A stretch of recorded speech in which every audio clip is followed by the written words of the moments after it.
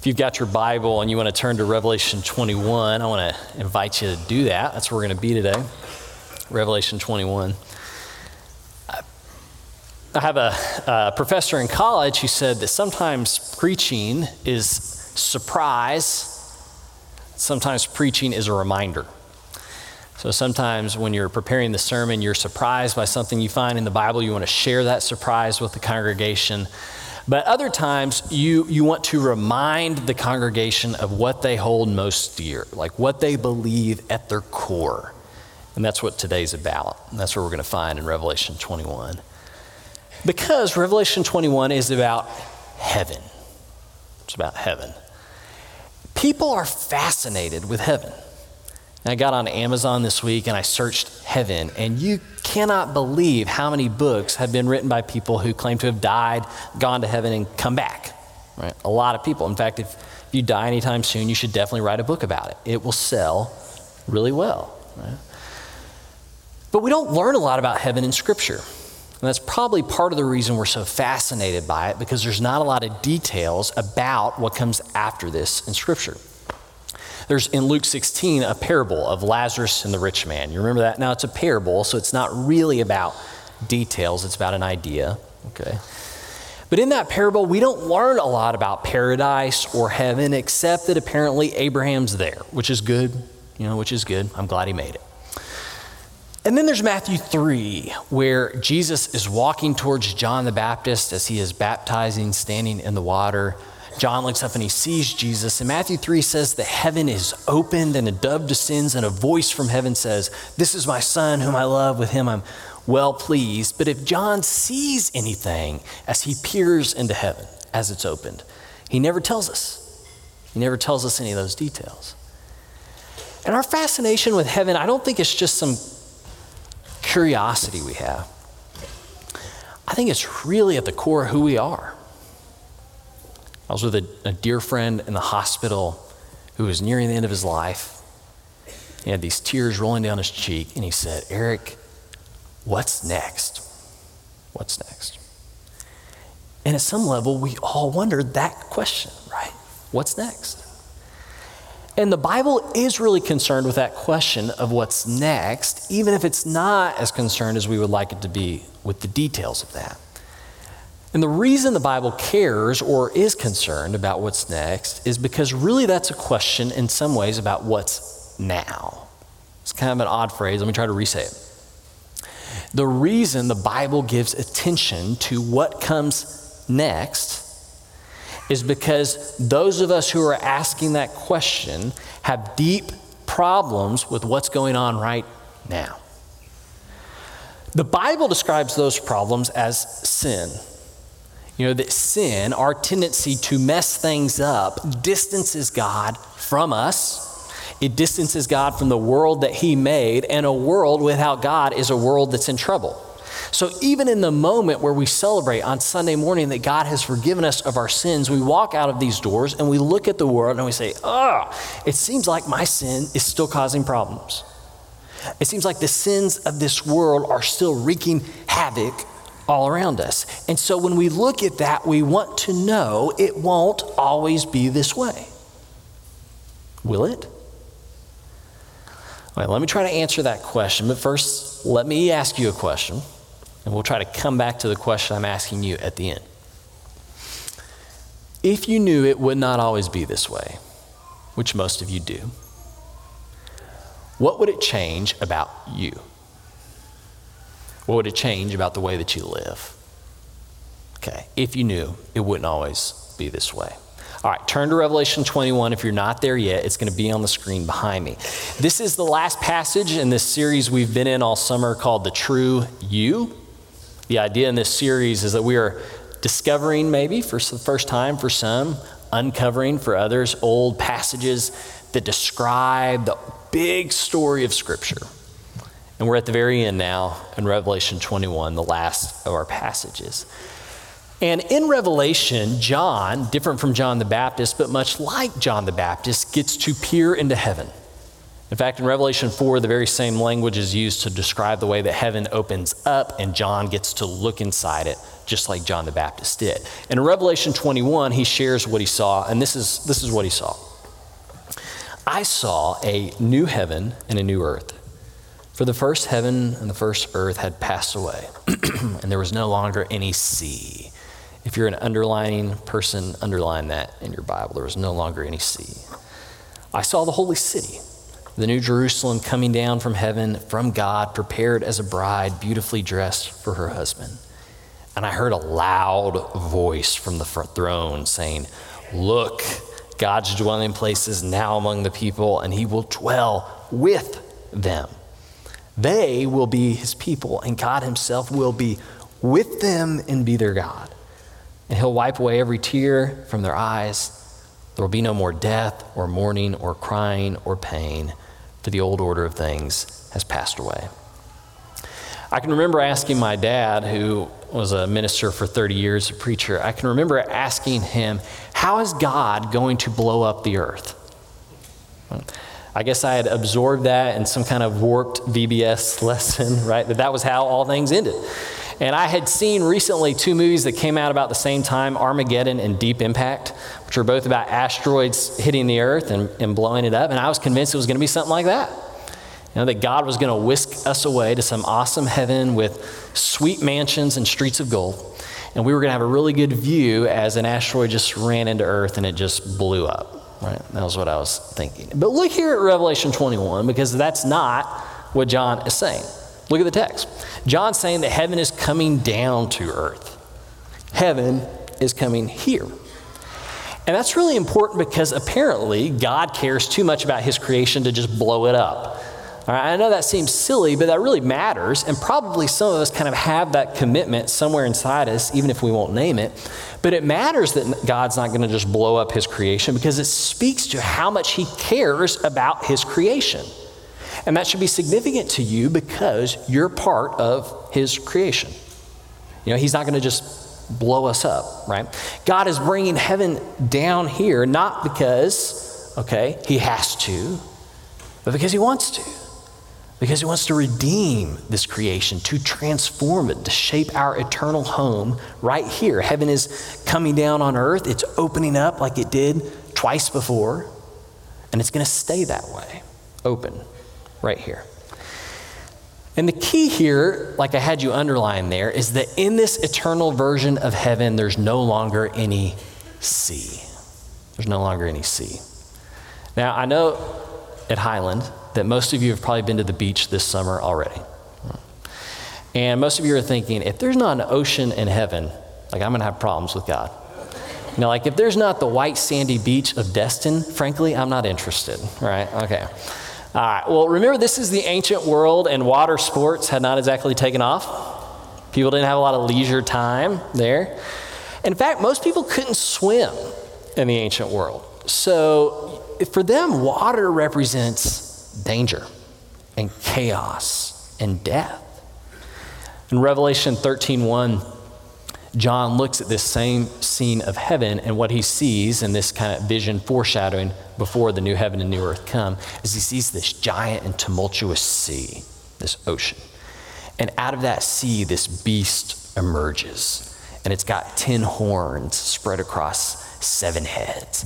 And it's this gross and vile beast that's breathing out these murderous threats against the people of God. And what we know is that he's talking about Rome. He's talking about the empire of Rome, an empire that's violent and hostile and abusive to people of faith. And so for those Christians who are hearing this about there no longer being any sea, they're not concerned about the lack of beaches in heaven, right? For them, this is really good news. Because the worldview, the culture that gives rise to a violent, dark empire like Rome that deals in death and sickness and hurt and pain, that water, that culture is going to be drained. That God's going to reach out and he's going to pull the plug. And all that causes that death and pain and sorrow is going to be gone. This week in my devotional time, I was in Psalm 114. And I discovered this really beautiful image. Psalm 114 is about the Exodus. You remember the Exodus when God's people flee from Egypt and he parts the Red Sea and they get to go through on dry land? Psalm 114 is retelling that same story. And I guess as I had thought about that, what I imagined was that Israel gets to the Red Sea and God says, hey, hold on, let me help you here. And he reaches down and he parts the water one way, he parts it the other way, and they walk through on dry ground. But Psalm 114 says it's not like that at all. Psalm 114 says that God shows up at the Red Sea, and the sea sees God and gets terrified and runs in the opposite direction. Right? The sea flees from the presence of God.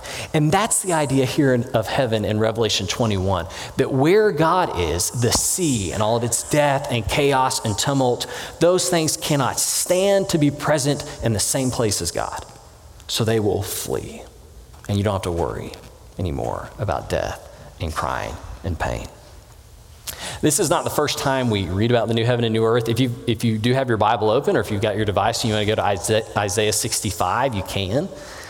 This is actually the first time we read this same language where God promises the Israelites who are coming back from exile. He says this, see, I will create new heavens and a new earth. The former things will not be remembered, nor will they come to mind. And then he describes in the very same language as Revelation that there's going to be no more sin. There's going to be no more death. There's going to be no more crying and no more pain in this new world. And then you have this gem at the end of the chapter of Isaiah 65. The wolf and the lamb will feed together, and the lion will eat straw like the ox. I want you to picture these things. And dust will be the serpent's food. They will neither harm nor destroy on all my holy mountain, says the Lord. What's he talking about? He's describing a world in which animals don't eat each other anymore. Do you remember when Planet Earth came out? The documentary that was BBC did, I think, Planet Earth. And it's about animals all over the world, animals that are really crazy you've never seen. Well, you may remember that it came out right about the same time the HD TVs were coming out. And so we were all transitioning from those old big box TVs to HD flat TV. It was a really awesome era. Well, I was in college at the time, and only one guy in our dorm room had an HD TV. And so we all piled into his dorm room to watch Planet Earth once a week, right, when it came out. And I don't know, how much time you spent in guys' dorm rooms, but they're gross. They're really gross. As an example, I didn't wash my bedding in college, freshman year, the whole first year. Just didn't wash it, okay. And so guys' dorm rooms are gross, but we would all pile in there and watch this. And we really enjoyed it because most of Planet Earth is about predators chasing prey and capturing them. There's these great scenes of cheetahs chasing gazelles and lions attacking this elephant. And there's this really famous scene of an alligator coming up out of the water and just grabbing hold of this wildebeest that is not suspecting it. Well, I hadn't seen Planet Earth in 10 or 12 years, and so I tried to watch it with my 2-year-old and 4-year-old the other day, which was a mistake. Right? That was a mistake.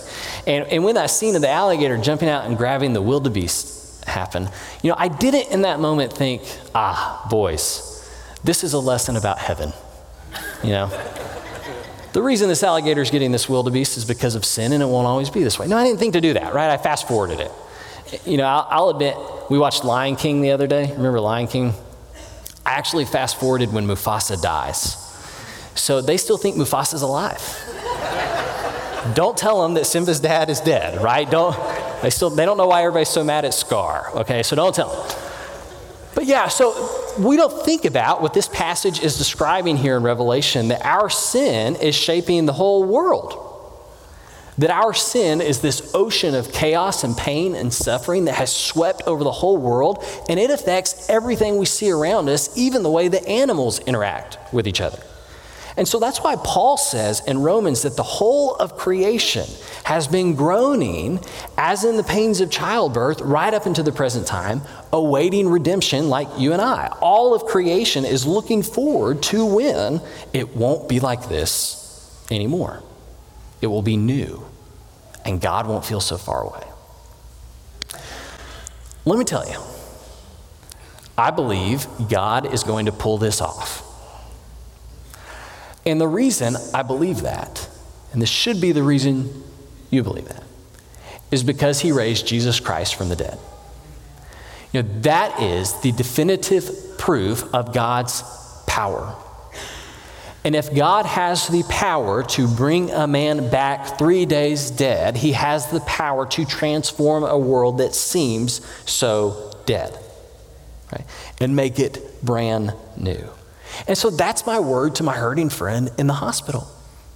It won't always be this way. Right? What's next is that God will make all things new. What's next is that God will never feel far away again.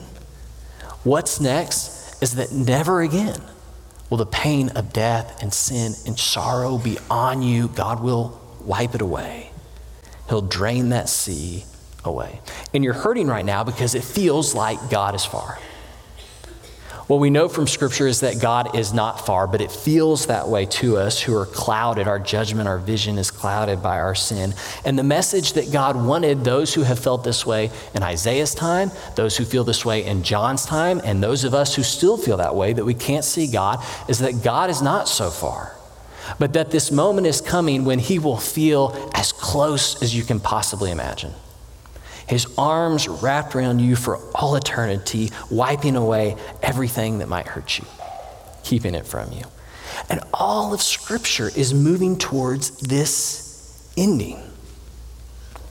And I'll tell you, the older I get, and I realize I'm not that old, but the older I get, the more the ending of the story matters to me. It just matters more that what happens in this life will not always happen, right? That it won't always be this way. I've shared with you about my father-in-law who a year and a half ago was paralyzed. And I know he is longing for the day when he will run and not grow weary and walk and not be faint, right? He's longing for the end of the story. My grandmother right now is sick with cancer. She can barely eat. She's wasting away. And she called me the other day asking me, what's next? She's longing for the end of the story. We've got these dear friends, Lindsay and I, who are in ministry in another church not far away. And they lost a child in a late-term miscarriage recently. And they are longing in their sorrow for this moment when it won't be that way anymore.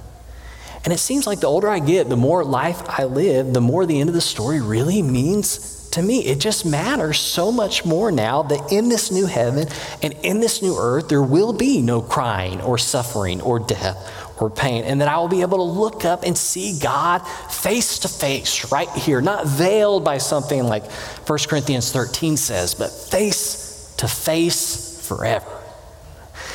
And that matters. It matters. That's the reminder. That really matters. But what does it change? Well, what does it change for you? That's the question I asked at the beginning. Well, let's ask it this way. What did it change for those who first heard this story? Let me tell you about the early church. There was a guy named Cyprian. This is about 200 years after the death of Jesus.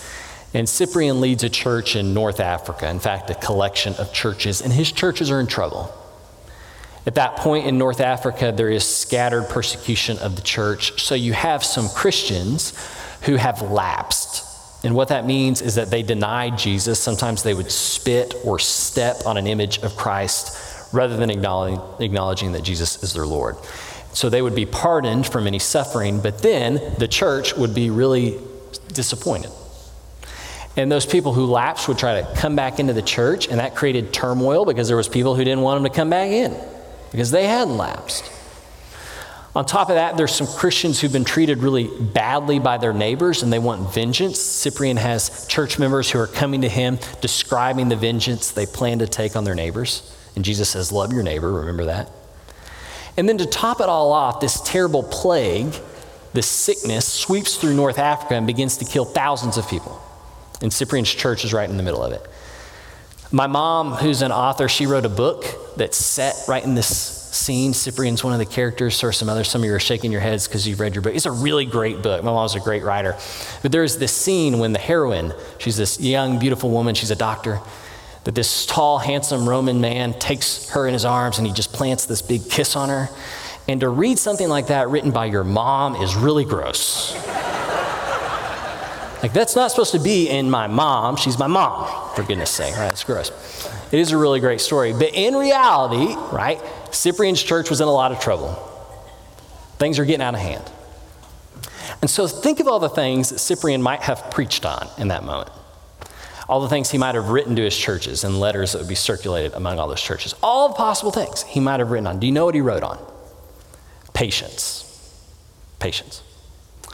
In fact, of all of the virtues that the earliest Christian preachers could have talked about, could have written about, the earliest document we have on the way that Christians should live in this world outside the Bible is by a guy named Tertullian. It's called On Patience. And then a few years later, Cyprian says, I'm going to write about that again. He writes about patience. And then another guy named Augustine writes about what? Patience. Yeah. Three of the earliest documents that we have about the early church and how they should live were about patience. Think about that for a second. What each of these guys knew is that if you are going to endure a world like our world that is full of suffering and sorrow and unimaginable grief, then the only way you're going to be able to endure that is if you are patient. And the only way that you can be patient is if you know how the story ends. If you know it won't always be this way. So think about this. They're making a really important distinction. And I'll use words that are modern, not their words. They're making a distinction between three things: ignorance, serenity, and patience. And those three things might look really similar from time to time. Ignorance is not knowing how things are going to end and choosing not to know. Serenity, which is a word we get from addiction circles, serenity is accepting that you cannot control the ending. But patience is a different thing entirely. Patience is waiting for the ending you know is coming. There is no doubt in your mind this is the way it's going to end. And when you know the ending, it changes the way that you wait. Right? What these early church fathers knew, what John knew as he's writing down Revelation, and apparently what Jesus knew as he gave the vision to John to write down that we find here in Revelation, is that if you know how the story ends, it dramatically changes the way that you wait for that ending. The list of things that you can endure in this life just gets a lot longer if you know it won't always be that way. Right? That eventually that list is piled up and tossed in the trash. Right? I've been following really closely the story of the boys in the cave in Thailand. Have you been following this story?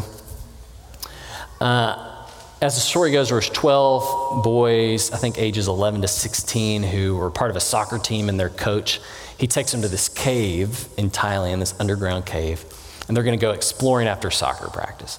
So they park their bikes outside the cave, they lock them up, they even leave their soccer cleats there.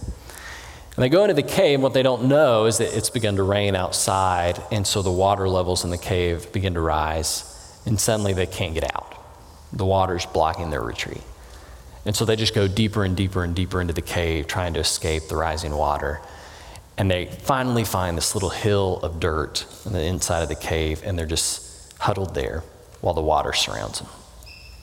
As I followed this story, and prepared for this sermon, I just couldn't help but think of the sea, right? The water that surrounds this, it's danger all around. And so they're in this cave for 10 days.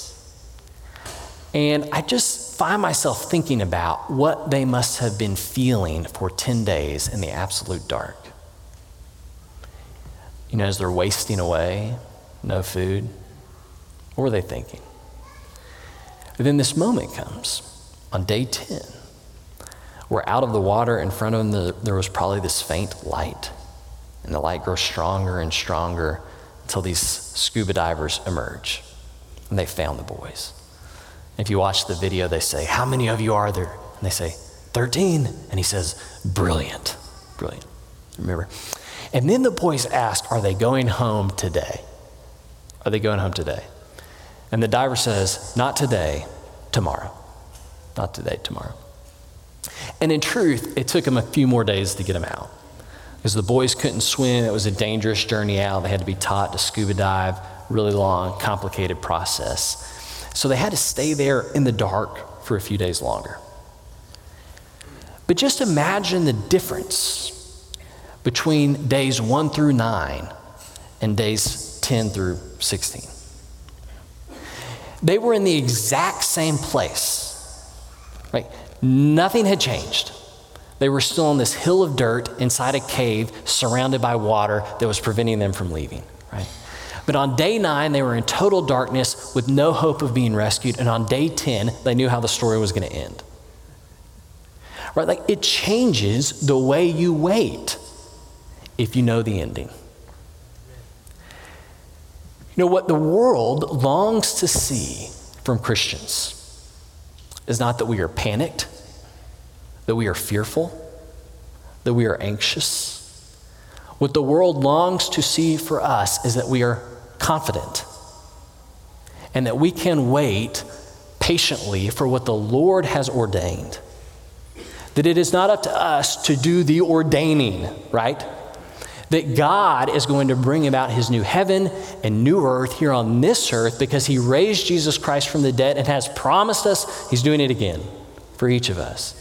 Right, on this earth, we will forever live with none of that suffering, none of that shame and sin and sorrow that has plagued us our whole lives. And we know that because we know how the story ends. The world knows what's now.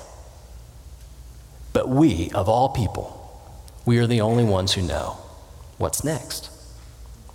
And so we wait patiently. If you haven't given your life to Jesus and want to do that today, I want to invite you to join us. In fact, we do have a baptism. I'm going to slip off this stage and make my way back there. But if you'd like to be baptized, I invite you to head to the back. One of our shepherds will bring you down if you'd like to do that. Or if you'd like prayer, if you'll head back there for prayer, I want to invite you to do that this morning. Will you stand as we sing? Time is filled with swift transition. Not of earth and moon can stand. Build your hopes on things eternal.